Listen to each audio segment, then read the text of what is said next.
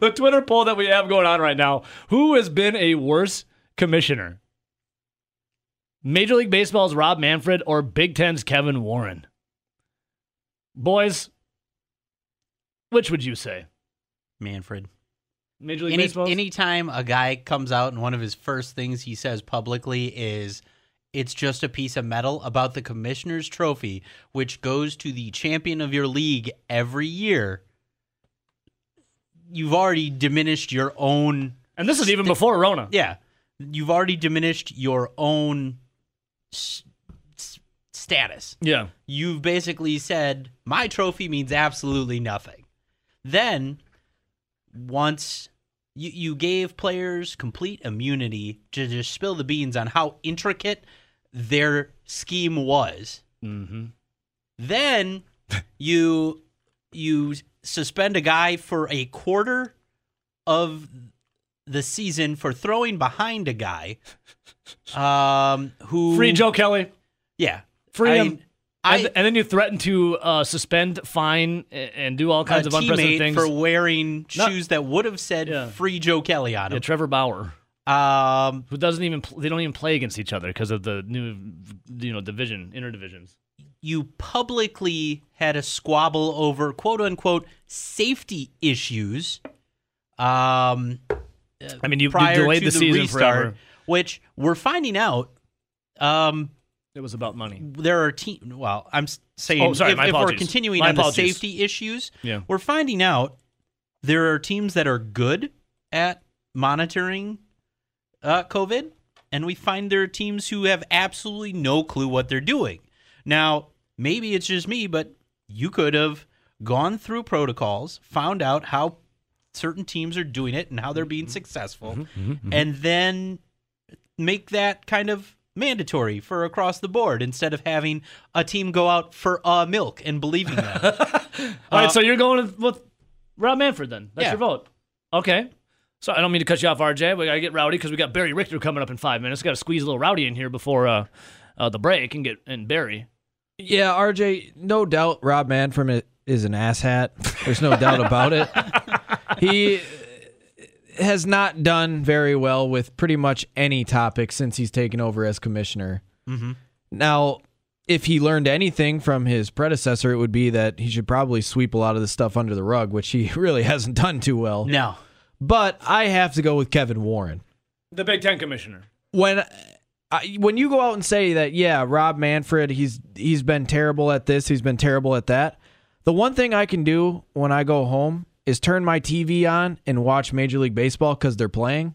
Yep. Kevin Warren just said, nope, we're not playing. But then at the same time has the son that's playing for the SEC that we will be watching on Saturdays when we turn on our TVs. But I won't be watching my favorite team, the Wisconsin Badgers. I won't be watching our failed misery in the Big Ten championship games. I won't be watching Ohio State potentially win a national title, especially because they're loaded again. Well, but you can go watch the ACC, the SEC, or the Big 12 and possibly do something like that. And then I'm going to have to hear the same commissioner, the same presidents that said, nope, we can't play football this year, complain about how they don't have money. Okay, so let me say, can't believe I'm going to say this, but in defense of Kevin Warren, he is, at the end of the day, the mouthpiece for the president's chancellors. Yep. But he does have a say, don't get me wrong. The one thing he is out there looking for, maybe you could say it's under the guise of this, or it is, I'm sure it's truthful too, but he's looking out for the health and safety of players and coaching staff and yada, yada, yada. He's looking out for these young men, or old men too, in the coaching staff. But in the same vein, is if you're looking out for the health and safety of all these people. Here's the thing, Dad. I don't need you looking out for my health. Do you not care about your son then if you're doing the health and safety thing? But the thing that bugs me the most about Kevin Warren is when you came out with the announcement to cancel it, it was just so mishandled and so poorly done. But part of the problem, I think, is if it's truly the presidents and chancellors who are like, here, this is our decision, go make the announcement. If you don't hand the guy something to say and maybe he doesn't really believe in it, it's hard to then go ahead and talk about it. And it takes you roughly 9 days, to get something together to get the words. RJ, I'm glad you bring that right. letter up because I have the letter in front of me, and someone went out of their way. I found this tweet from Bobby Carpenter. Okay. Bobby Carpenter, 7-year former Ohio State football player. Like the former 7-year NFL linebacker. Ohio State. He annotated it. He took the letter and he. I'm going to read it after we get Barry on. So around like 7:40, I'll read the little parts of the letter. He took the letter and he said, "I have a full breakdown of the letter of nonsense issued by Big Ten Commissioner Kevin Warren. Still no info on what changed between the schedule release and the cancellation.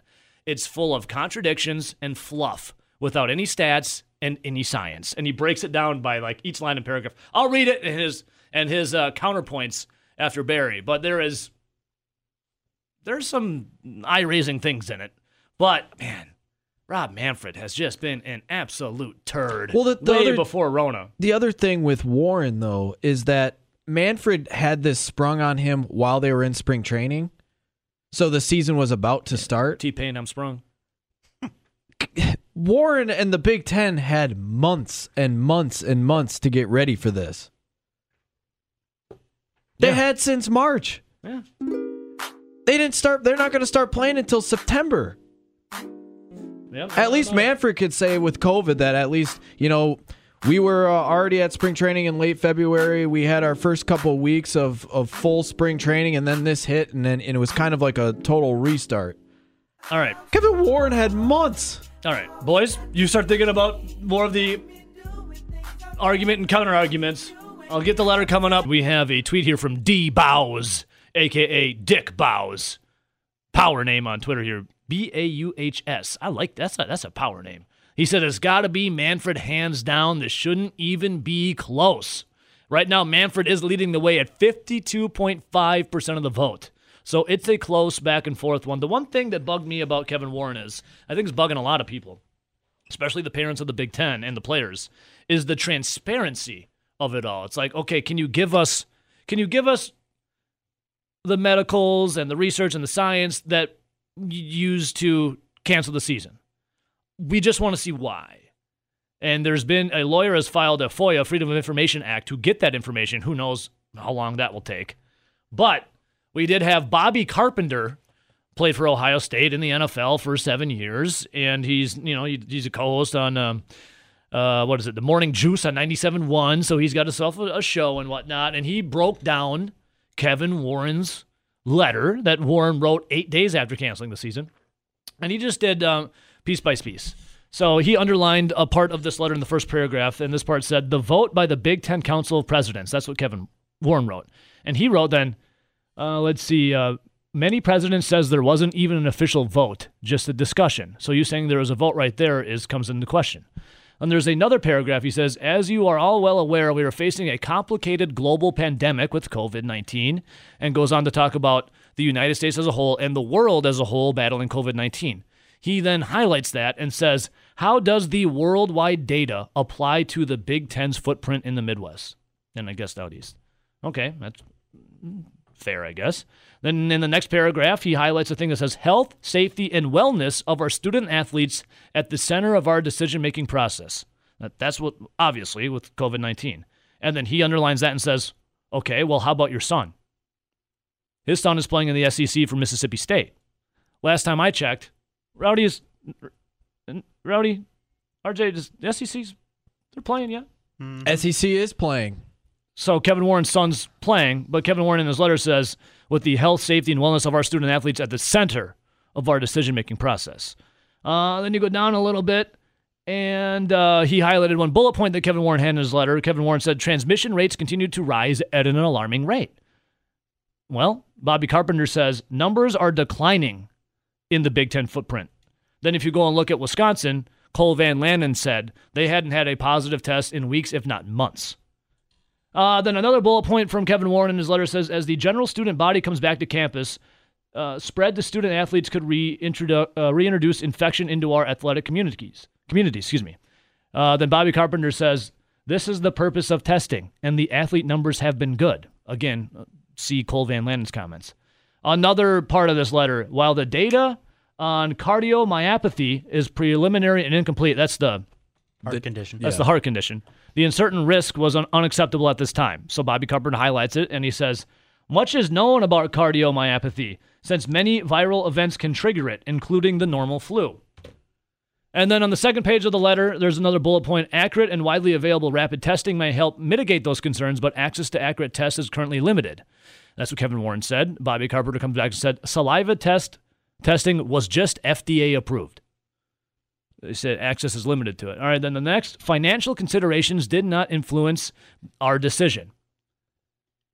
And then Bobby Carpenter says, why do you even bring this up about the financial considerations? And then finally in it, it says the Big Ten Conference will continue to collect feedback from student athletes, family, and other blah, blah, blah, blah, blah, just other people. And he says, underlines it and says, when have the families or players ever had any input of any of this process? Doesn't appear like they ever have. They never did. So there is Bobby Carpenter. Also, if something just became FDA approved, it doesn't mean it's widely available. True. Yet. I mean, I'm not saying that's like the one counterpoint where it doesn't make much sense. Bobby Carpenter, some of his counterpoints make sense. Others are like, well, yeah. Well, I mean, I get what you were saying, but you have to see the timeline of things and the optics of things. But it's also one of those where they moved to a conference-only schedule because the conference could have had their set rules in place for testing for, time away from the program, time in the program, all that kind of stuff. And then I think that was an athletics decision. I believe the decision to not play was an administrative decision, not from the athletics side of things. And yeah, much like the commissioners of the pro leagues, the commissioners of college athletic conferences are the mouthpiece for the higher ups. The president. So like I said, honestly, on the first indication of the cancellation and him going directly on TV and not really having anything prepared, I think it's because he wasn't in line with it. Wasn't really in line with it, and it was one of those where I have to go out here. And it was like when Mike McCarthy had to be the mouthpiece for Ted Thompson, and Ted Thompson never come out to say anything, but Mike had to take it. And it's like you don't have anything prepared because you weren't prepared for the answer you got. And like everyone's demanding an answer. Like, dude, we need to know. And I think they rushed it. Hence why he now has this letter, which is kind of fluffy and full of contradictions. All these parents who said they're going to flock to the Big Ten offices, go to your school and go to your president's office and demand to know from them. I think they just want transparency. Give us the reason why. We just want to see what the data is that you used and why. Because if you're an Iowa Hawkeyes parent, but you look down 2 hours down the road and you see the Cyclones, Iowa State playing, you're like, how does this make sense? And then you go look at, there's a couple other states too that are just like that. It's like, how does this make sense? How can one doctor for the Big Ten say something completely different from another doctor for the Big 12? I think that's what drives people pretty mad. Like, give us just transparency. And again, I've stressed this all week. That works for all walks of life. Yeah. Not just football. But so I feel it's Rob Manfred. Rob Manfred has been taking a lot of L's. Because, quite frankly, I think the decision from Kevin Warren wasn't the decision from Kevin Warren. He just had to speak the decision. Yeah. And now he's getting all raked over the coals because he is the most visible out of, you can name Kevin Warren. Yeah. Outside of Rebecca Blank, I can't name another president or chancellor of they just fly under the radar. They fly under the radar. Right. They're like, Kevin, go out there. Now's your time. See you later, Kevin. This is what you signed up for. Hey, first year in the job. Tough crap. Right. Get out there. But I think also what's not going for Kevin Warren is Kevin Warren saying it was a family decision on letting his son play. And he believes in freedom of choice. But then, okay, so why couldn't that apply to the Big Ten? And maybe he made that argument and was shot down. And that very well could have happened. Because he's not the one who makes the decision. Yeah. The schools that make up the conferences are the ones that make the decisions. Yeah. And so, as much as, Rob Manfred has literally said some stupid stuff. Manfred has been such an idiot in this whole thing. And just go back to the Houston Astros. Yeah. He didn't do anything to the players, so poor Joe Kelly's got to now sit out 20% of the season because he took street justice. It went down to 5 games. Oh, yeah, he appealed it, yeah. Has he started that yet? I would imagine. Yeah. You can't appeal forever. Right. Yeah. Unless you're certain people. All right, so what do you think, Rowdy, real quick, before we get news of the weird? I still have to go with Kevin Warren. Just the optics are so bad because you are not playing. Like Major League Baseball, yeah, Rob Manfred's messed it up in a lot of different ways in a lot of different months. Yeah. There's no doubt about it. In a lot of different months. And even before Corona, he was dropping the ball. I might have to vote Manfred, to be honest with you. But we still have a Major League Baseball season. They are still actually open for business. Kevin Warren took over on July 1st, by the way. What a terrible start to your new job. Hey, welcome on in. Oh, you heard of this world pandemic going on? Have fun. Have fun. And my first move as Big Ten commissioner, we are canceling the season. Yeah. First move was creating a conference-only schedule. Yeah. Oh. Second move. Oh, sorry. The day before my second move, my first move was creating a conference schedule. Now, kids, I know to rip it up. I know we just released a schedule with 3 bye weeks, and we can move everything around in case we get delayed. But here's the schedule. Oh, 2 days later. Oh, actually, we're canceling. The worst part is they had it ready a week before, but the whole Rutgers thing happened, where they had an outbreak of a lot and had to shut things down. So for some reason, they couldn't announce the conference-only schedule. Friggin' Rutgers. The man, the myth, the legend himself, Wisconsin royalty, Barry Richter. Barry, what's up, dude? Eva, what's going on? Nelly, RJ, how you guys doing? Oh, pretty good, Barry. We're doing well on a Friday. Yeah, happy Friday, Barry. You got big plans this weekend, brother? Well, daughter's heading back to college at Wisconsin here in Madison, and got to move her in, and that's about it. Maybe a little golf. Yeah, my man. Now, does Barry Richter take a trailer himself, or does he hire someone to help out, or does he get down and dirty, get ready to start moving some stuff, Barry? Oh, we get down and dirty, but that's she's in a sorority, so I think it's all. Oh, it's easy then. There's nothing about moving. I don't know about that, dude. When you know how the girls COVID. Like pack the clothes. Oh my goodness. Oh my, Barry. If Jen and I, my wife, go camping, we got to bring in like a suitcase. It's like we're like just in the woods, right? No one's really gonna see you. The raccoons really don't care what you look like. Exactly, brother. Exactly. So, Barry, the CHL happening right now. It's nice to have some sports. And before we talk NHL, I was thinking about the Foo Fighters because obviously Everlong is your walk-up music here. Yep. Mm-hmm. Have we got a final say on that Foo Fighters concert that you're going to go to? Was it the Resch Center in Green Bay? Yeah, the final say it's canceled. Yep. It's canceled October 15th. And no. Yeah. Yep, I know. What's the last? I know, and those guys aren't young too, Evo. No. They're not young. So they're really not. It's hard to believe that Dave Grohl was the drummer for Nirvana. Like, that dude's been around for a long time and just rocking. Yeah. It's crazy. What's the last concert you saw again? Do you remember? Oh God, I think it was. Jeez, now you're challenging me. I think mine was ZZ Top, but it was. I'm just missing it, dude. I'm missing it. That's all. Yeah. Barry Richter. I saw something at the Sylvie. Yeah, I saw something at the Sylvie. I can't remember, but it was. It's too bad. It's too bad you missed that stuff. Barry and we were killing it at Greta Van Fleet with his son too. That was a good time. That was a good time, brother. Show. That was awesome. All right, Barry. Enough about concerts that are happening right now. I missed the before time. Sports. Let's get the sports. Let's get some sports, brother. NHL underway, Barry. It's nice to see. We're getting it done. There's no 5 overtimes. I haven't seen that happen now. But what are you checking out in the playoffs? So what do we got today? The Blues and the Canadiens face elimination. There's one team. What are we eyeing up in the playoffs, Barry?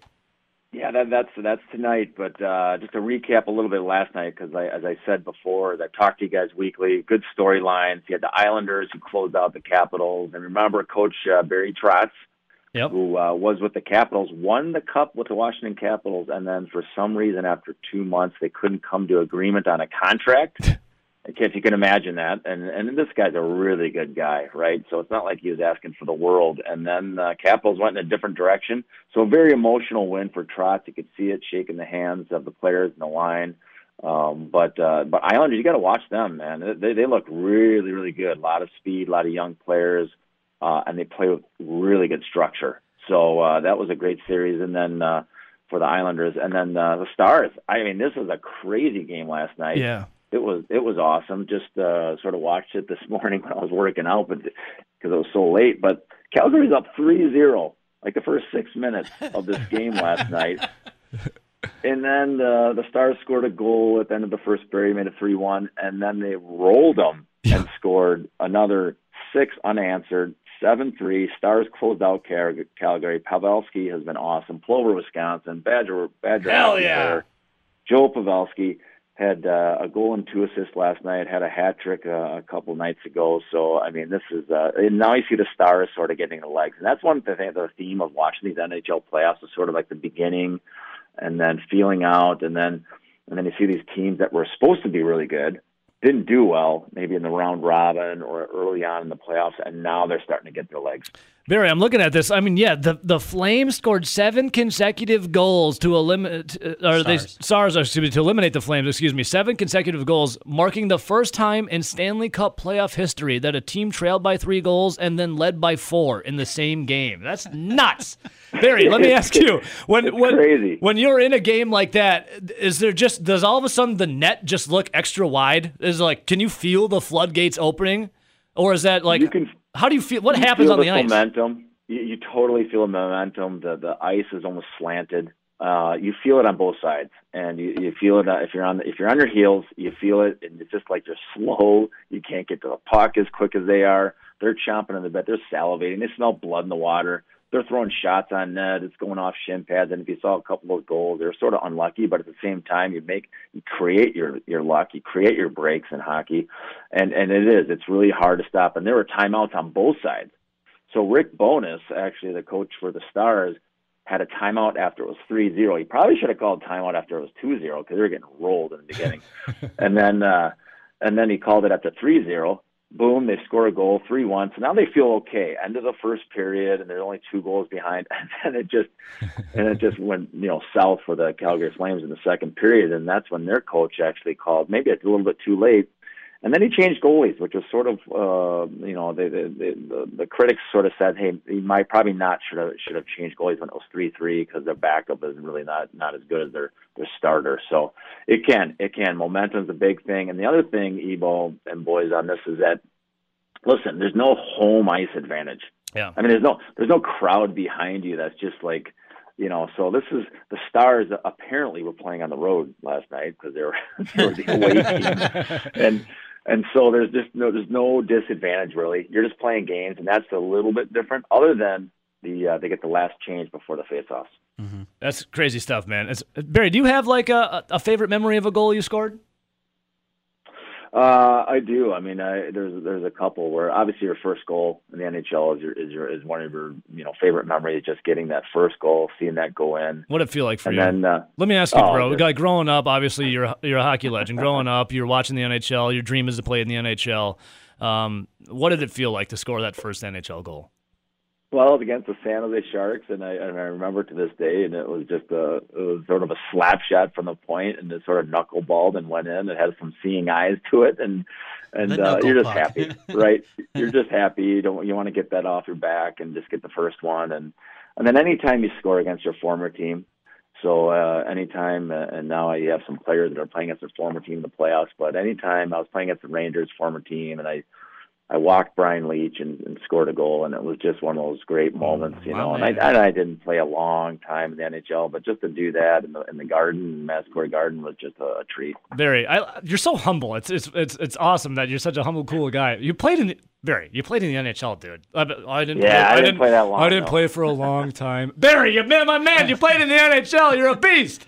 You're a legend. All right, Barry, so let me ask you, when it comes to, you scoring on goalies and whatnot, I'm looking at the Blues are facing the Canadians facing elimination.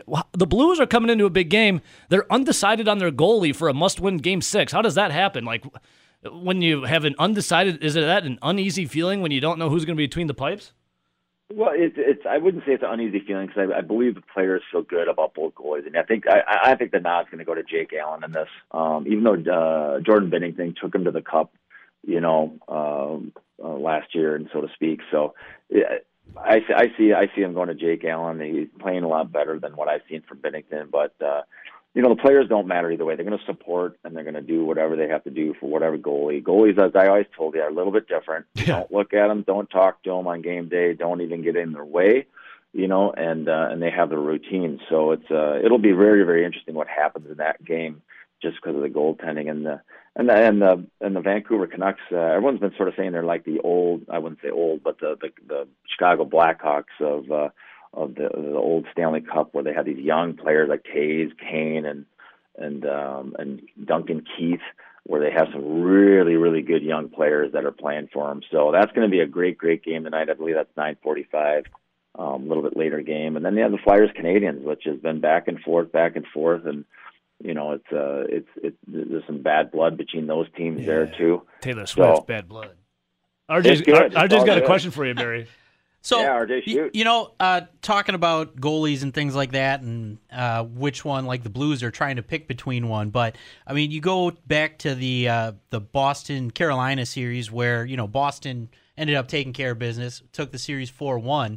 But in the middle of the series, you have Tuukka Rask, who, for family reasons, decides to leave the bubble after playing in the round robin, the first 2 games of the series. And then kind of takes his leave right in the middle of the playoffs. It's a little odd because some guys decided to not even enter the bubble on some teams, and I think he's one of the only guys who is now just middle of a series or middle of this entire thing just decided to leave the bubble. I know in terms of baseball, a lot of the clubhouses are okay with guys leaving. They understand the family situations. But I felt like as I was hearing that announcement and watching the NBC coverage, like some of the announcers almost seemed offended that he even entered the bubble and decided to leave. I'm guessing internally in that locker room, that's not the case. They're not the guys who are like, well, why'd you even come in? Right? Yeah, and RJ, you're very astute. Hell yeah. He's watching Mike Milbury's comments on that, and that's what Mike Milbury said for NBC Sports, is that he felt that that was should have been done a little bit, made that decision a little bit earlier, but you really don't know. And I think if you look at the soft side, you look at what every player has been saying from Boston, is that, and it sounds like from the GM from Don Sweeney, is that maybe there's some things that we just don't know, right? And so and when you really take a step back. And with anyone, you don't really know what's going on with them and their brain and everything, and what we're all facing, right? And just being cooped up. I mean, everyone's been reacting a little bit differently. And I know he's had a newborn. Tuukka Rask had a newborn, and he made some comments after one game where he lost, and he said it doesn't even feel like the playoffs, and my body's not in game shape. I've been off for 4 months, and I don't know. I don't know the truth of what's going on, RJ. I'm going to try to get the scoop. I'll try to get the scoop. Yeah, scoop it out for us. I don't know if I can, but I'll try to do that but I think the players, they're coming out and saying the right things, and it feels very legit and honest that they sort of want this guy to take care of family. And so I know he's getting a little bit of flack for that, but at the same time, I think it's I don't know if we know the whole story of what's going on, and so you got to respect that. It puts Boston in a tough position, but Yaroslav Halak came in and did a great job, and we'll see what happens in the next series. And that's one of the teams that I talked about. Boston did not look good early on. Mm-hmm. Now they're looking pretty good. Now they're looking like the top team. And they reeled off 3 wins with Halak between the pipes. Yeah. So I mean, they have to have some confidence in there for that to happen. So that's good. Yeah, Barry, and sorry to interrupt, boys, but it's. Whether it's there being truth or not, you always have to defend your teammates. Oh, of course, what, right? Mm-hmm. That's your boys. And it's and what's said out in the media might not be 100% always what's really going on. Obviously, I liked Milbury too, because he's like, I've called Boston home for the past 20 years. I'm offended. I'm like, what? Like, you're not even associated with the team. Yeah.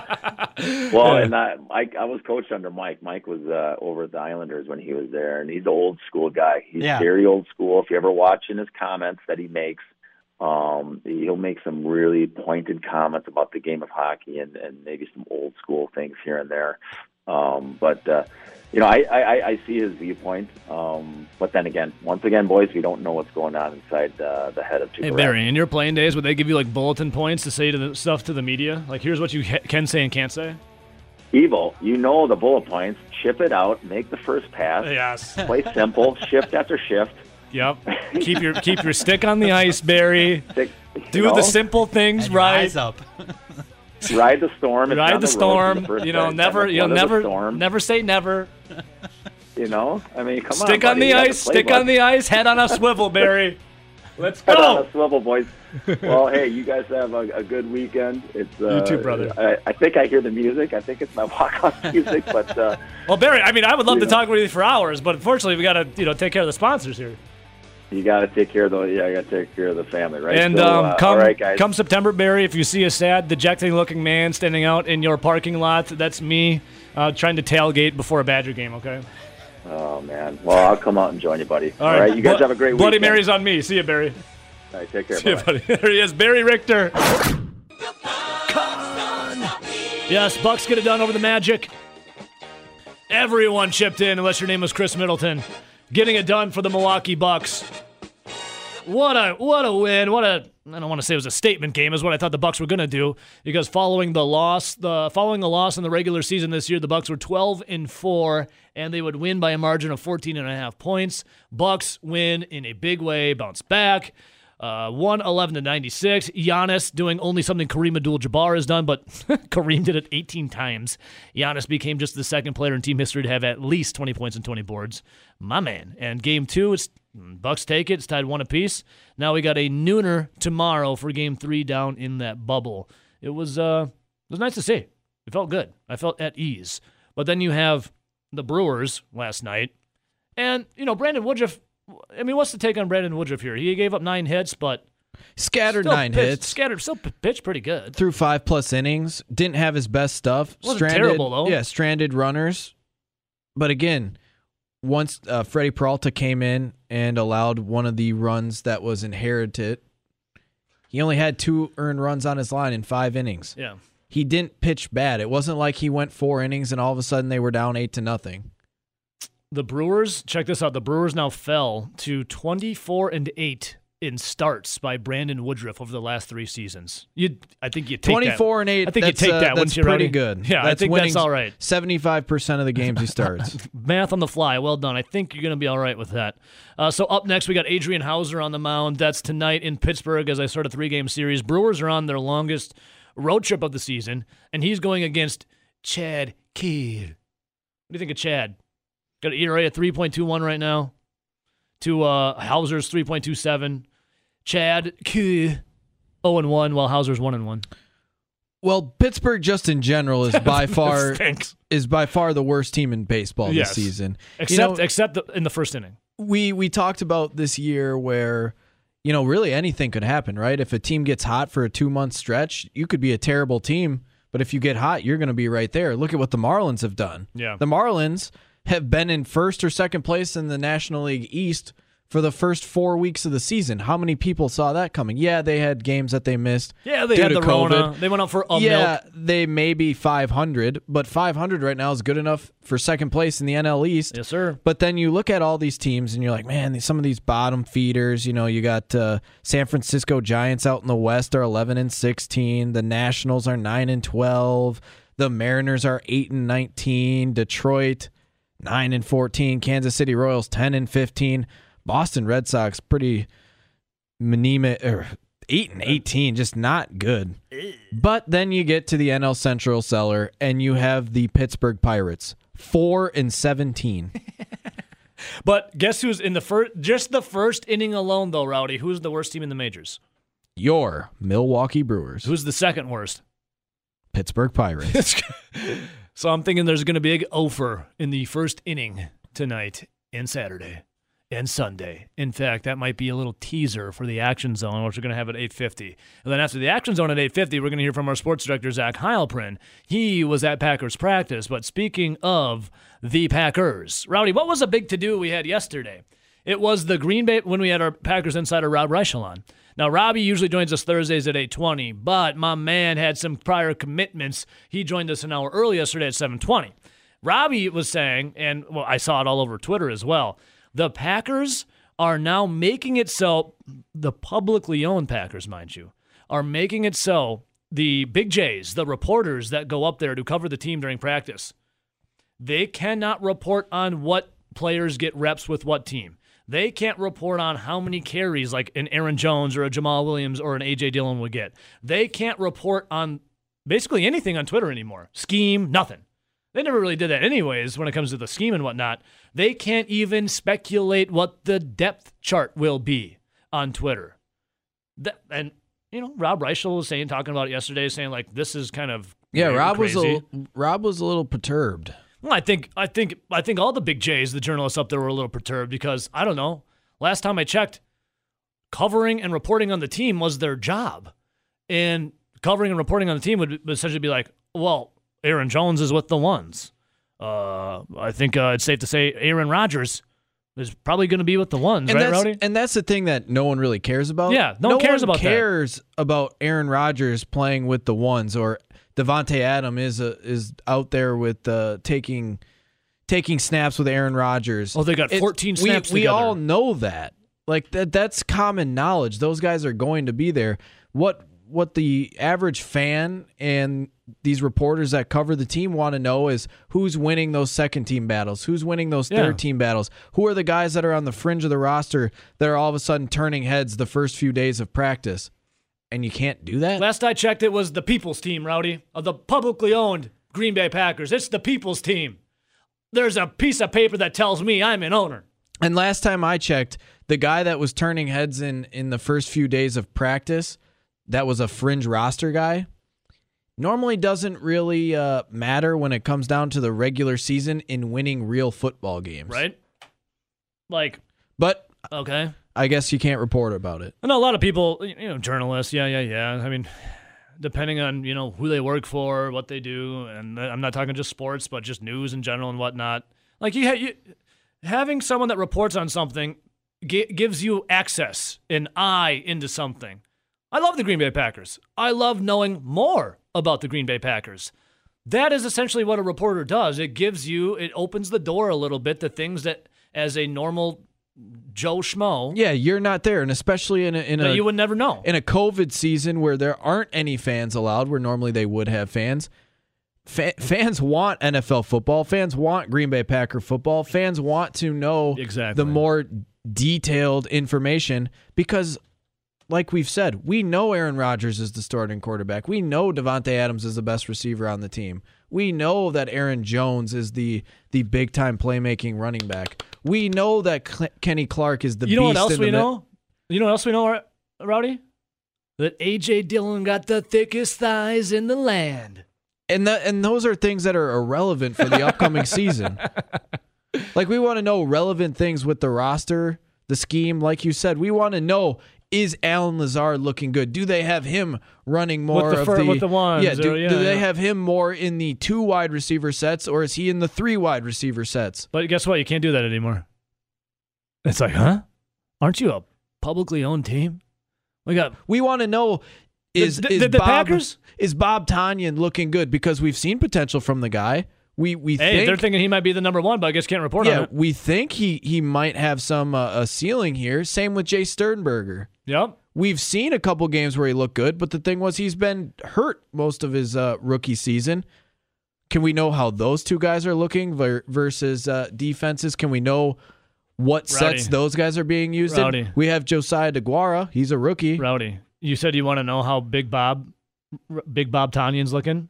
Well, I saw a picture of him. He's rocking the man bun. What do you think? I'm not a man bun fan. You'll never, ever catch me in a man bun. But if he plays well, he can wear his hair however he wants. Yeah, you get him, Big Bob Tonyan. Now, Brian Gutekunst gave a reason for putting the clamps down on what the media can report. And at the end of the day, is this story like a big deal when it comes to on-the-field stuff? No. I mean, what a reporter tells me on Twitter is not going to affect how the Packers play in the season. But fans out there... It's the principle. It's the principles. And fans out there, you're like, I would like to know more about my favorite team. Like, why can't I hear about that? Did the Packers have a bunch of, like, stock sale or something, and I didn't hear about it, and Vladimir Putin, like, bought everything? Like, is he the one putting the clamps down on information? I don't get it. Did China come in and buy us? I'm not sure. But here's Gutekunst on the reason for putting the clamps down. I think there's multiple reasons. I think, again, as we kind of got into the first 3 days and kind of seeing the landscape of what other teams were doing and kind of just the information we were gathering, again, without 8,000 people at practice and 4 preseason games, I just thought we were a little bit at a disadvantage and wanted to kind of equal the playing field. What do you think of that, Rowdy? They thought they were at a disadvantage and wanted to equal the playing field. That's why you put the clamps down on the media. I don't know how you could say you're really at a disadvantage since every team is going through this and every team is dealing with this and every team is trying to combat this. Everyone's on the same playing field. Here's more from Gutekunst. So we were talking yesterday. We're like, all right, with this news, if you are relying on other teams' reporters to game plan, then you probably shouldn't be in charge of a team. Brian Gutekunst talked about whether they are looking at other teams' media for scouting reports. Here's more from Well, certainly our pro scouts have always followed the kind of the local beat reporters and all the teams that they cover. Certainly this year, I think it is more prominent just because there are no preseason games and you have less to go on. Again, are we going to make decisions off that information? Maybe, maybe not. But it's all helpful to us as we go through and we attack the job that we have to do. They have a film department, right? You would imagine. Where there's dudes probably right now grinding tape of everything they can get their hands on. I'm going to go on a limb and say they're not looking at, Joe Schmo's Twitter account if so-and-so got an extra rep in practice or not. If you know... Oh, yeah. So they practiced in Lambeau Field yesterday, and... by the way, we're going to hear from our sports director, Zach Heilprin, at 9 o'clock, who was there covering it live. My man, we'll ask him about how, because I was joking around him, I'm like, Zach, on Twitter, tell me who got reps with which team and how many. And he gave me the Dikembe Mutombo finger. No. But he did tweet out a picture of them at Camp Randall. And it's... Lambeau Field's going to look a little different. Obviously, no fans in the stands for at least the first 2 games. They're going to tarp off the first, 6 to 8 rows for advertising. And the Packers yesterday played, like I said, in Lambeau Field with piped-in crowd noise. So I think that's what we're going to get for the upcoming season. Let's see if we can hear it.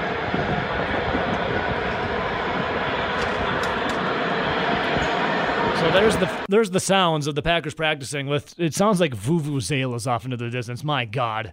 I hate vuvuzelas.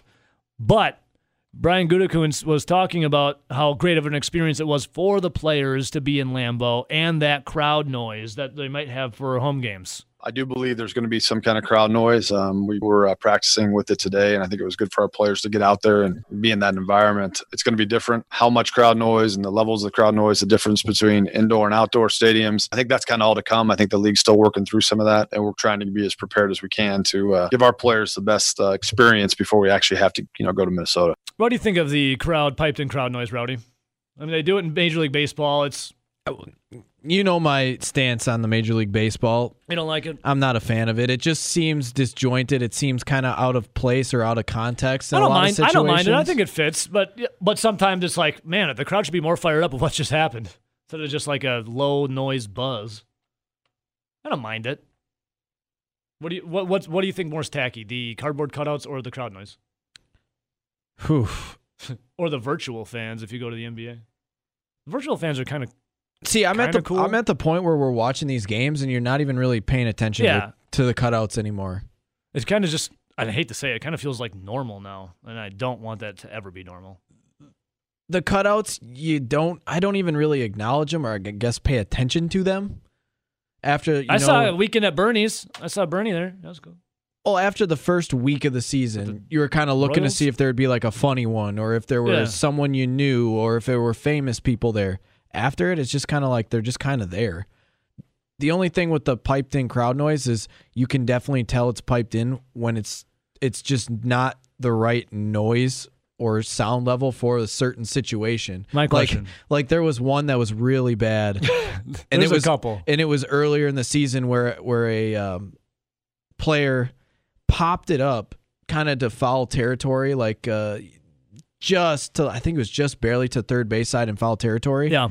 But the crowd started like cheering pretty loudly all of a sudden, like the guy hit like a fly ball to the outfield, where it was like, it's like Cubs fans when there's a pop fly, they think it's a home run. Okay, that ball was never had a chance of being a hit, yet the fans were like, all of a sudden a little bit louder than normal, and you're like, that doesn't even make sense. Like, broski, that don't fit.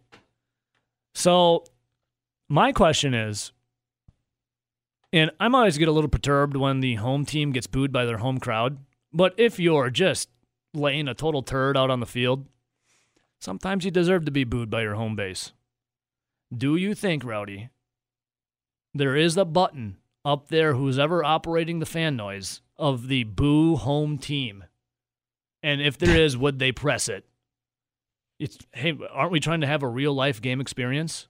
Haven't we heard home teams, the teams we cheer for, get booed while at home? I was there at a Packer game. Unfortunately, the one where Mike McCarthy got fired, where we were booing the Green Bay Packers in Lambeau Field. I don't think you'll ever hear that. You don't think so? Or since the Packers brass has now clamped down on media members to not report on anything, do you think now, if fans start trickling back in, they'll have like the hit squad out there, and if anyone boos their own stadium, they'll pick them up and throw them out to beat them senseless? They got the KGB in there trolling around. Yeah, they'd probably actually cite him for like something else, though. It'd be like social distancing broke. Yeah. You were 5 feet 10 inches. Now we're gonna throw you in the gulags. Get ready for the gulags, Rowdy. You're gonna get reconditioned. But really, it was just because you were booing the team. We're throwing you in the gulags, folks. You can't boo your own team. We're getting reconditioned. To the Green Bay Packers, who are drinking water on the sidelines. The Green Bay Packers had practice in. Or is it Gatorade? Gatorade. I'm like the water boy here, dude. H2O is better. All right, Lambeau Field, Packers. Move the practice into there. Here you go. Piped in crowd noise. Everyone's excited about it. Apparently it was competitive. Practice was like an hour and 45 minutes. In a time where Matt LaFleur said they're going to be lucky to get the 14 practices in before the season even starts. You have no preseason games, obviously. And you're practicing at a time for just shy under an hour and 50 minutes. How long, when you were playing football, Rod, how long were your practices for? And this is high school, but I would say 2 hours minimum? More than that. Yeah. I would say for high school, because I don't even know if they do it anymore, but the two-a-days? Yeah, I think those were. So when we had two-a-days, you would show up in the morning, right? Mm-hmm. It was like you get a lift in, and then you went out there, and if your schedule was for like 3 hours or 3.5 hours, the lift was like an hour, and the practice was 2.5. Then you would come back later that night. And you guys are just kids. I mean, these are professionals who are trying to prepare for a season they're behind a lot. Yeah, you would come back later that day for another 2 or 3 hour session. Now those were the two-a-days. Once normal practice started, I think, man, we got out there. During football season, I want to say we got out there around 3:30, 3:45, somewhere in there, and you were done by 6:30. So, I mean, it's still probably about 2.5 hours.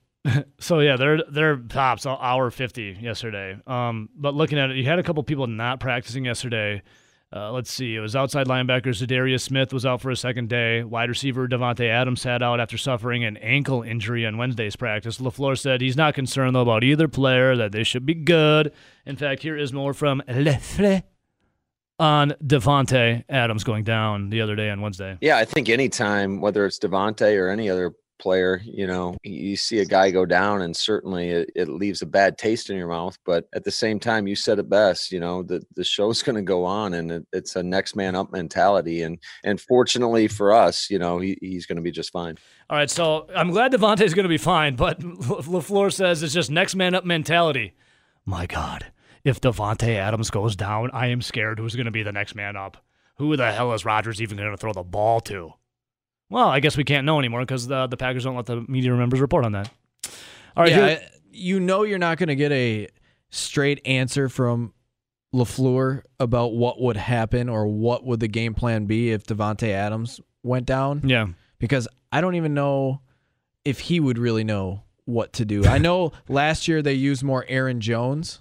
Aaron Jones, when Davante was out, Aaron Jones was a beast those 4 games. So maybe he would try and go back to that, but and Allen Lazard at times. He's probably more or less crapping his pants. I think Adams. I think we all are going to be crapping our pants if Davante Adams goes down. I had a turtle head when I just heard that he went down Wednesday in practice. I was like, oh no, But then I heard he was all right, and right back in. All right, so here's more from, let's see here, LaFleur when it comes to the offense. No fans in the stands on whether that is going to have, when it comes to home field advantage. Come on, Matt. Where are you at, broski? Here you go. Here's more from LaFleur. That's none of us have really experienced before, but I'm certain that there's going to be some advantages from, the familiar setting, just in terms of not only the type of cleat you wear in Lambeau and, like you mentioned, the lack of travel. So it'll be a unique experience for all of us. Unique experience. He says it will make it easier on the offense, though. I'll be interested to see what that ambient noise is that the NFL is going to give to us here, hopefully sooner than later. But you look at it from a defensive perspective, when you're at home and the crowd is super loud, it makes it tough on an offense. Not only that, I think the energy that the fans bring, and especially our fans, I thought they did a tremendous job last year. So the guys are going to have to dig deep within themselves and find that energy to go out there and play. Did the fans really do that well last year? Didn't they implement some foghorn that sounded like a giant wet fart to try and get the fans? And they also flicked the lights. They flicked the lights on and off during scored a touchdown.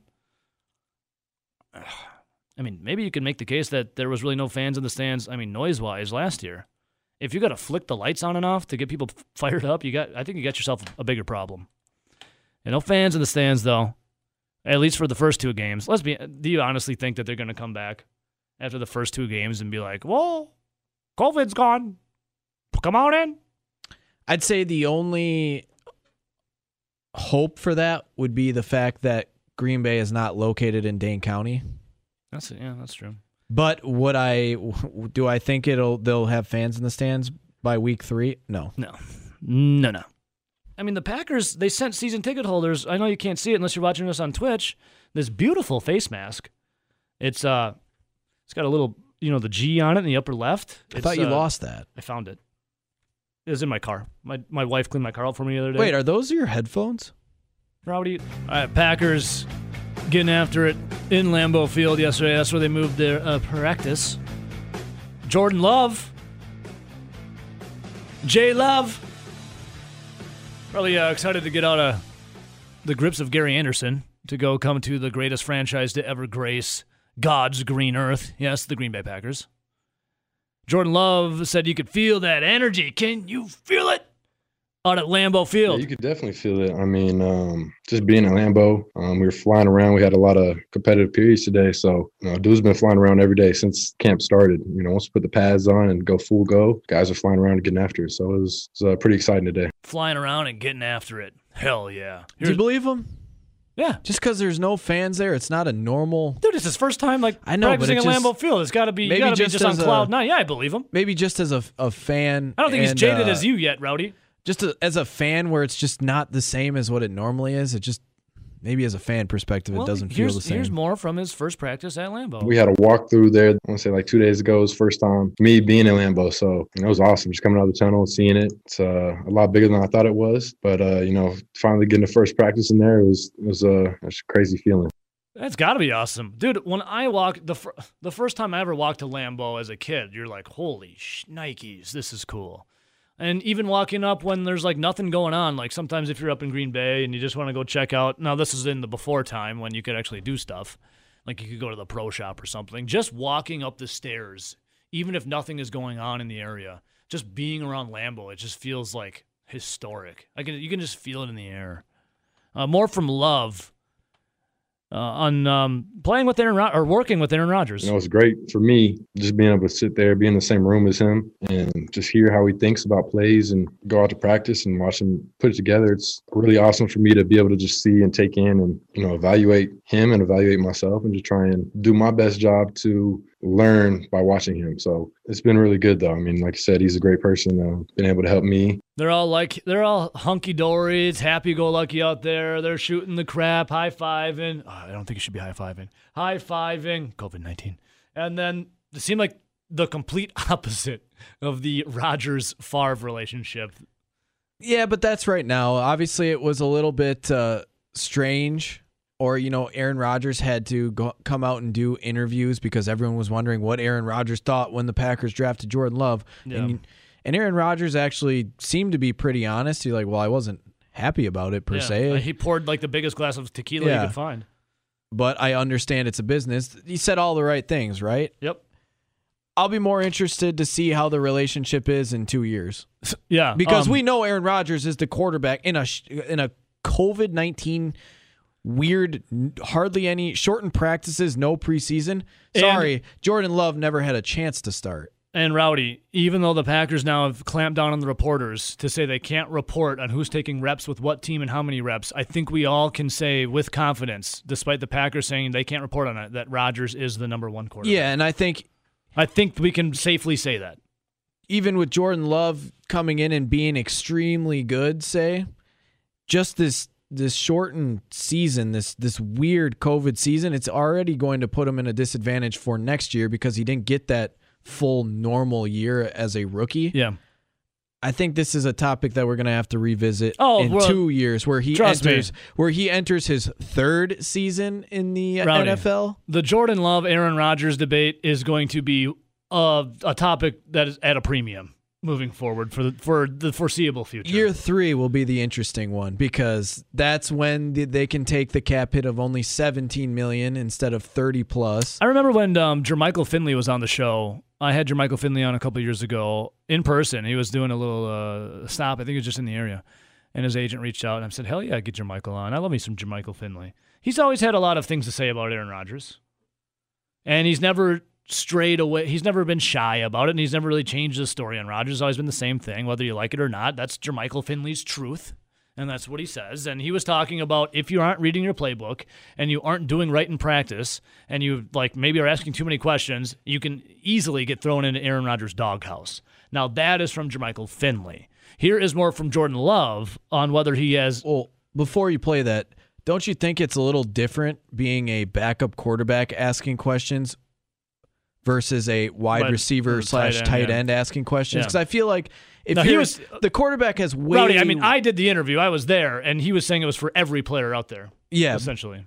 I was just wondering if you think it would be a little different coming from a quarterback because they have so much more that they have to learn than the individual players, where this is just me thinking with Rodgers, where he goes, okay, Jermichael Finley. Okay, Jermichael. You have to learn one route during this play. I'm supposed to know your route, this guy's route, you know what I'm saying? And by the way, last season you didn't really catch the ball too much, dude. Yeah, where I could see where he gets frustrated because it's like, you have one job on this play. To catch my beautiful pass. I'm supposed to know 10 different things, and you're not figuring it out. And you got stones for hands. I could see where he'd be a little more lenient for a rookie quarterback, especially in this type of COVID season. Yeah, so here is Jordan Love on if he has any hesitancy of asking Rodgers questions. Taking like I would treat anybody else, just kind of sitting back right now and in the meeting room taking kind of a seat behind him and just hearing what he has to say. And, if I got input, I'll put it in. And he's got input, he'll tell me. So it's, it's been great, but I wouldn't say it's hesitancy. So there you go. I mean, he's like, yeah, I'm going to do it. Why not? Let's get after it, dude. All one team, broski, did he just drop the golden rule on us? Treat others the way you want to be treated, essentially? I think he just dropped the golden rule on us. Zach Heilprinter, sports director. Hey, Ebo, how's it going? What do you think of my shirt, by the way? I'm questioning it. It looks like it was described as grandma's wallpaper. I can see that. That's floral. definitely it. Yeah, it's floral. But then you're trying to add in like the lack of chest hair that you got. Oh yeah, I have like 3 little sprigs that come out, so I just pluck them. Like I'm guessing Nelson could not pull that off. Nelson shirt? Yeah. If I pulled it off, there would definitely be some chest hair coming out. Nelson looks like Teen Wolf. Nelson looks like Teen Wolf. You would also know that I've been drinking because each drink, more buttons come undone. Yeah. Oh, so that's what happened at the golf tournament 2 years ago when you had no shirt on. You must have drank them dry. Yeah, and then my shoulders needed just to be, I had to rotate them a bit, and then the shirt just came off. Isn't that when you got burned? No, that was at Elkhart Lake. That was Elkhart Lake. Okay. Self-diagnosed 3rd-degree burns. And couldn't come into work. And then you had the foot injury too, right? Well, that was at the combine. Our own combine. That was a combine. Right. Okay. As a guy who had 2nd and 3rd-degree burns, you can see my scars, right? Yes. Rowdy, where's your scars in your shoulder with your 3rd-degree, 2nd-degree burns? See those freckles? Never had freckles in my life until that burn. See that skin? That skin still ain't normal. See those freckles. Oh, God. All right, Zach, speaking of it being hot and the sun beating down, you were at Lambeau Field yesterday for the Packers practice. How was it, besides hot? Well, I can't really speak to about... You didn't get 2nd and 3rd-degree burns, did you? I did not, and I can't really speak to anything that happened there. So, I thought you just couldn't tweet about it. No, you can't talk about it. Can't You can't even talk about it? Can't put it in stories. Like, you can't. Yeah, it's like. Stop. Reports, yeah, stories. I thought it was just tweets. No? What about iPhone notes and then tweet it out? What if you just give me the info and I put it out without saying your name? Well, where would they get it? Where would you get it from? I'm that smart. How about we blame Rob Reischel? All right, he was on yesterday. We can blame him. All right. He seemed a little perturbed about the rules. Are you perturbed about the new rules? So Rob Reischel told me that someone was working with the first team at right tackle. No, I understand it. I see what you're doing. I understand it. Like, I get it. I don't necessarily agree with it, but I understand it. But the thing is, like, he's saying that other teams are going to be looking at it and people are going to care where guys are on a depth chart, and I don't get that at all. I don't understand that. Like, we're not talking about Tyler Ervin, where he's lining up. Yeah. Even though it's really interesting information. Because what's he going to do? Is he going to help out the offense being a running back? Is he going to be the special teams guy? Right. Like, to me, like, that'd be one thing. Saying where he's lining up, you're not supposed to do it. They wouldn't even let us do that before. I remember back in 2012 or 13, I was covering a practice, and the fans, 8,000 fans are up there, and Randall Cobb lines up in the backfield. And I tweeted it out, and I got Green Bay. You got PR. reprimanded? Yeah. They're like, you can't tweet that. I'm like, there's 8,000 people looking at this stuff. There are so many people here looking at this happen, and I'm the one that can't do it. And I can't say anything while there's other people taking video of it up in the stands. But that's one thing. There's no fans, and so you would not say that. But the fact that I can't say that who's winning the right tackle battle, like who's with the reps that are going in at right tackle, the guys that are playing through at wide receiver, like who's in the spot for Davante Adams when he didn't play yesterday, like all that type of stuff. I don't get that. Well, especially with the right tackle, it makes no sense. Both guys are well-known veterans in the NFL, so they have all the tape they want on them. Right. Yeah. No, it's. The other thing about it is the waiver aspect of trying to get guys through on the waiver wire after you cut them. Yeah. And if they're seeing tweets about these guys getting a ton of action and they're doing well and all that type of stuff, a ton of action, high in the depth chart, sure, but they try to get them through on waivers, maybe that. But it's very, it's over the top, I think. And they're saying this is just this once. Like, it's only going to be this year. Gutekunst said that yesterday. He said, like, we were at a disadvantage. Isn't every team at a disadvantage? Well, I mean, Detroit's beat writers are play-by-play, like showing guys and saying where they're lining up. Like, they're taking it to another step. So, I don't know. I didn't think anything that was tweeted out by us, the reporters there, if I were to ask you, I couldn't ask you. Well, I could ask you, but you couldn't answer it. When I say, how many carries did A.J. Dillon get yesterday, and with what team? You would say I can't tell you what team, but in terms of reps, he took quite a bit. And but I can ask you, besides his like Adonis thighs, how did he look outside of that? It was really, really in the run game. It is what it is. Like, they're not tackling, so you can't really totally tell. Sure. However, in the pass game, he went untouched through the hole. Yeah. But in the pass game, he's been very, very impressive. Like, he caught another ball right down the seam from Tim Boyle. Will Redmond came over to give him a pop, and he hit him, and he kind of bounced right off and just kept going. Like, it was he's a much better receiver than I think he probably got credit for coming out of college. He was working on that really hard over offseason, wasn't he? He did. He did it in the pre-combine, and then him and Jordan Love worked together prior to coming to training camp. So speaking of Jordan Love, how was he? I mean, you can talk about how he was looking, right? Yeah, he led a really pretty 2-minute drill yesterday. A couple of big-time throws from him to Darius Shepard, including one that set up. Was there some controversy? A 48-yard field goal. No, because Tim Boyle's been probably. No, I mean controversy as in a Jordan Love pass. I thought they said like if. Oh yeah. Well, I mean there was we couldn't tell on the other side of the field whether it was actually caught or not. The defense was saying no. The offense was saying yes. Of course. They gave it to him, and it set up a Mason Crosby field goal to like a 48-yard field goal. So he was linking up with Darius Shepard. A couple of big-time third-down throws. Yeah. Cool. So I mean, he also took a sack, which you can't do in a 2-minute drill, and he also probably would have been sacked a couple more times, but Matt LaFleur did not end the play. But he's had his moments, but he's also been like. There was a perfect example of what a rookie quarterback is. They were, they're doing those throws into the net. Yeah. And his first throw, he went over there, threw it, and it completely just missed the board entirely. Right? Like, it didn't even come close. Well, Jordan Love? Yes. Yeah. I have video of Definitely couldn't have won the Peyton Manning camp. No, he couldn't have. There's not a chance that he could have hit a moving golf cart. Hornibrook can. And then the next one comes back right in. Like, he's just, the consistency isn't there. Well, did he say the first time he missed it, he goes, damn it, Gary Anderson? And then the second one, he's like, that was all me, baby. No, he said, damn it, Aaron Rodgers. How is that relation? I mean, I know you don't know per se, but Love was talking about a little bit in his comments we played earlier. And is it noticeable on the field that they're like chumming it up and they're buddy-buddy? Yeah, Rodgers has been, I don't want to say in his ear, but he's been right there with him when anything doesn't go right. Or even when things do go right, Rodgers is still there, like, congratulating him or talking to him about what he can do better. We saw a video yesterday of him spending at least 30 seconds after one of those throws, just into the net, talking about him and what he should be, his footwork and everything like that. Not having the offseason kill him in terms of his footwork, and that's such a big part of playing quarterback, and he hasn't had it. So, and he didn't obviously get it last year with Gary Anderson. No.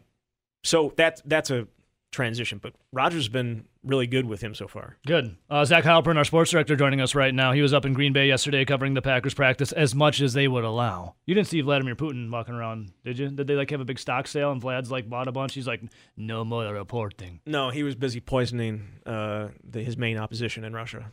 Oh, they had 40,000 people are going to start taking his cure. Did you see that in Russia? Did you see him poisoning his main opposition in Russia? No, I didn't. He's in a coma right now. Really? Yeah. Wow. Sounds like good strategy. Yeah, if you're a guy like Vlad. All right, so enough about him.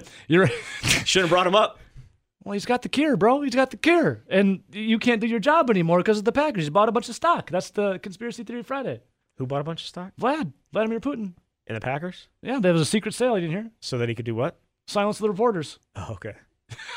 So when you're there, man, were they experimenting with? Was that yours or his? That was mine. That's him. That was on the fly. Right. So when you're there, did you? What was it like with the crowd noise? The piped-in crowd noise. It was actually pretty loud. Like the video that I put out was when it was really, really loud. I thought we played it a little earlier. I thought it was. Did you think it was pretty loud? I thought it was. I mean, it wasn't like screaming over the top, but it was loud. And Matt LaFleur actually had him turn it down because they haven't worked on their silent cadence yet. Something that you would probably do because the season's coming up pretty quick here. 3 weeks from Sunday. Yeah. But the silent cadence is something that you would do, and put in previously. Yeah, when the COVID took it away. Right. Yeah. So, but obviously, good thing Vlad's got the cure. Obviously, Aaron Rodgers isn't going to have an issue with that. But no. Yeah, so they hadn't put the silent in. But he said if they at that volume, they would have to have a silent cadence because it was that loud. But we'll see. The Vikings. I don't know, man. They're not completely ruling out having fans. Oh yeah, you're right. Right. I think it was up to 12,000, perhaps. And then the Chiefs are opening up with 22% capacity, and you have, I think Jerry's World is still 50% right now, and it's just different everywhere. Yes. All right, so Zach, my question is, if you're allowing fans in, are you still going to allow the crowd noise? That's a good question. That should be a no. Should be either or. I agree. You should vet all those fans that are in those. Like, how loud can you scream? Right? Yeah. Give us your loudest scream. We'll tape it. And then if you're loud enough, you can come in. If not, sorry. Yep. Tough cookie. That's how you get in. Yep. Zach Heilprin, our sports director, joining us right now. So, anything else that stood out for the Packers yesterday before I transition to the Big Ten here? Anything that you took a note on? Obviously, the injuries are starting to pile up a little bit. Rick Wagner, no Za'Darius? No Za'Darius Smith for a second day in a row. Devontae Adams, no. Rick Wagner left during the practice with an elbow injury. They are starting to pile up a little bit. Montravius Adams, I think they may have escaped there with just a sprained toe, but he left on a cart, so I don't know how. Well, dude, I don't know if you had turf toe or not, but messing your toe, it feels like your foot's broken. You can't walk on it. Right. And I'm not trying to compare myself to Montravius Adams, but I had a sprained toe. It's terrible. Yeah. But I'm a much softer individual than Montravius Adams. In terms of guys that stood out yesterday, MVS had a really good day, which is what they desperately need from him. No kidding. And Christian Kirksey kind of stood out. And then some of the young guys like Kamal Martin, the inside linebacker from Minnesota, blew up a couple plays. So, various guys standing out on, it seems like, on every other day. All right, so Big Ten talk. We had a poll out right now. Who's been the worst commissioner during this time? Was it Major League Baseball's Rob Manfred or the Big Ten's Kevin Warren? Kevin Warren, I don't need you to get your take on that, but just the Big Ten specifically, is with first, this report came out from a guy named Jeff Snook, who was an Ohio State reporter insider, saying that they're working on having 6 teams. And then I'm like, is this actually true or not? You're shaking your head no. But then Kevin Warren came out and squashed everything. He says, all right, I may have not been clear when I first canceled the season or fall sports, but 8 days later, here's my letter of what's going on. What was your take on the letter brought out by Kevin Warren, who I don't think it was much clearer besides saying there's not going to be football? It was 8 days too late. Yeah. But no, what they laid out the same way that the Pac-12 laid out, the medical reasons for not having the season. Whether you agree with them or not, they laid them out. Clearly, a lot of people still don't agree with them.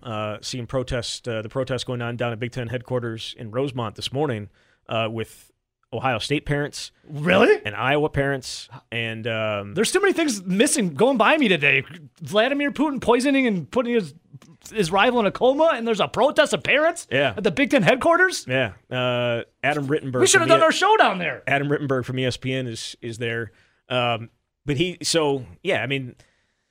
Whether you like it or not, that was the reason why they laid it out. And Kevin Warren's kind of been a bit of a he's been the president's and the chancellor's puppet. Yeah, he's been the lightning rod. He's been the one that has to go out there and answer. We haven't heard from Becky Blank. Hasn't really answered any questions. Have we heard anything from Wisconsin really besides Barry Alvarez being like, we're going to lose $100 million? Well, Barry came in and had a press conference after it was called off. Yeah. So I mean, it was certainly something he spoke. Paul Cruz spoke. We got from the players. They spoke. So I don't think you necessarily need anything else from that. But the president and the chancellors, the fact that you can't release what the vote was, overwhelmingly is not good enough for people. No. And well, it's confusing. I know it's the presidents and chancellors, but then you have the Penn State's athletic director being like, well, if there was a vote, that's news to me. Well, she's not in the meeting. Yeah, that's the thing. But shouldn't you all get on the same?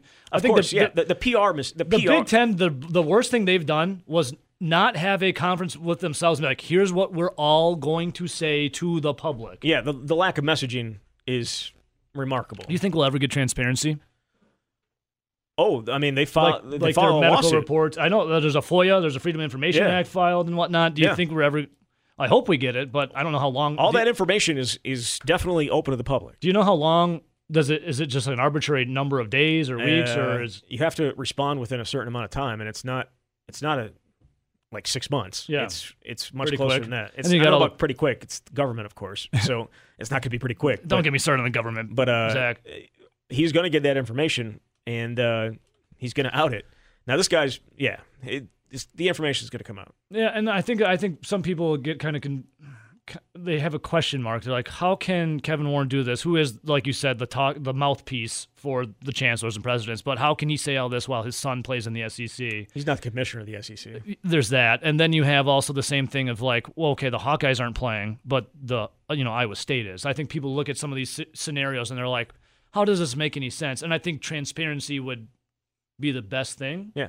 I think the Big Ten would say the Iowa State shouldn't be playing. Yeah. Oh, for sure. I think the Big Ten would say nobody should be playing. You know what I mean? Like that's so the Big Ten doesn't have control over Iowa State. The Big 12 does. Yeah. And the biggest thing is we all knew what was going to happen when the students got back to campus. There were going to be outbreaks, and they were going to shut things down and essentially turn it back into a bubble. And that's what North Carolina's done. It's what Notre Dame is doing. It's what NC State is doing. All these schools are going to be playing with no students on campus. It's just, there's certainly a case that they shouldn't be paying players. So let me ask you on. I just had a brain fart here. I was going to ask you something about the Big Ten. Now I can't remember. Total brain fart. It happens. That's all right though. Yeah. I was gonna say, what's your gut feeling when it comes to the ACC and the Big 12 and the SEC? I think the contact tracing is going to be too hard to overcome. I continue to think that the contact tracing being, of course, when you come into contact with somebody that has it or suspected to have it, you have to be out for 14 days. That's an NCAA rule that you have to be out for 14 days.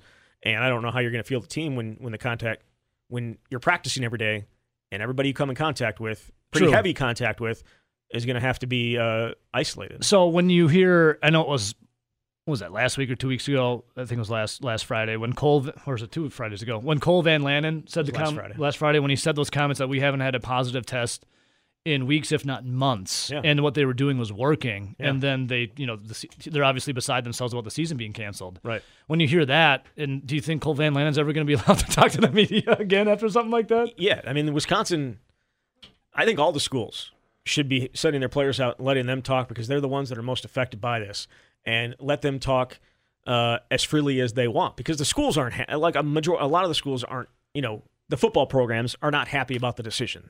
They fought to play, and chancellors and presidents said no. So I think the athletic department is more than willing to put these people out there and let them let them take shots at the Big Ten as opposed to the AD or the head coach or anything like that. They're taking a different tack than Nebraska. And real quick, if they do it, I don't know if it's going to happen or not, but if they can do it and the players agree to it or find a way, football in winter? Love it. January? Yeah, that'd be awesome. That would be pretty cool. And obviously, they wouldn't play it at Camp Randall, would they? No, I think they're probably going to utilize the indoor stadiums in the Midwest. Okay. So whether it's up in Minneapolis or Detroit or Indianapolis or even, I guess, Syracuse, out there. There's a bunch of different options they could use. St. Louis. We'll see. I think the plans I read the plan's going to be coming out pretty quickly here. And Zach, we appreciate your time, and I also loved yesterday when I asked you to give me specific reps and who was working with what team, and you gave me the Dikembe Mutombo. No. Thanks, Zach. Appreciate it, man. Yeah. There he is, our sports director, Zach Heilprin.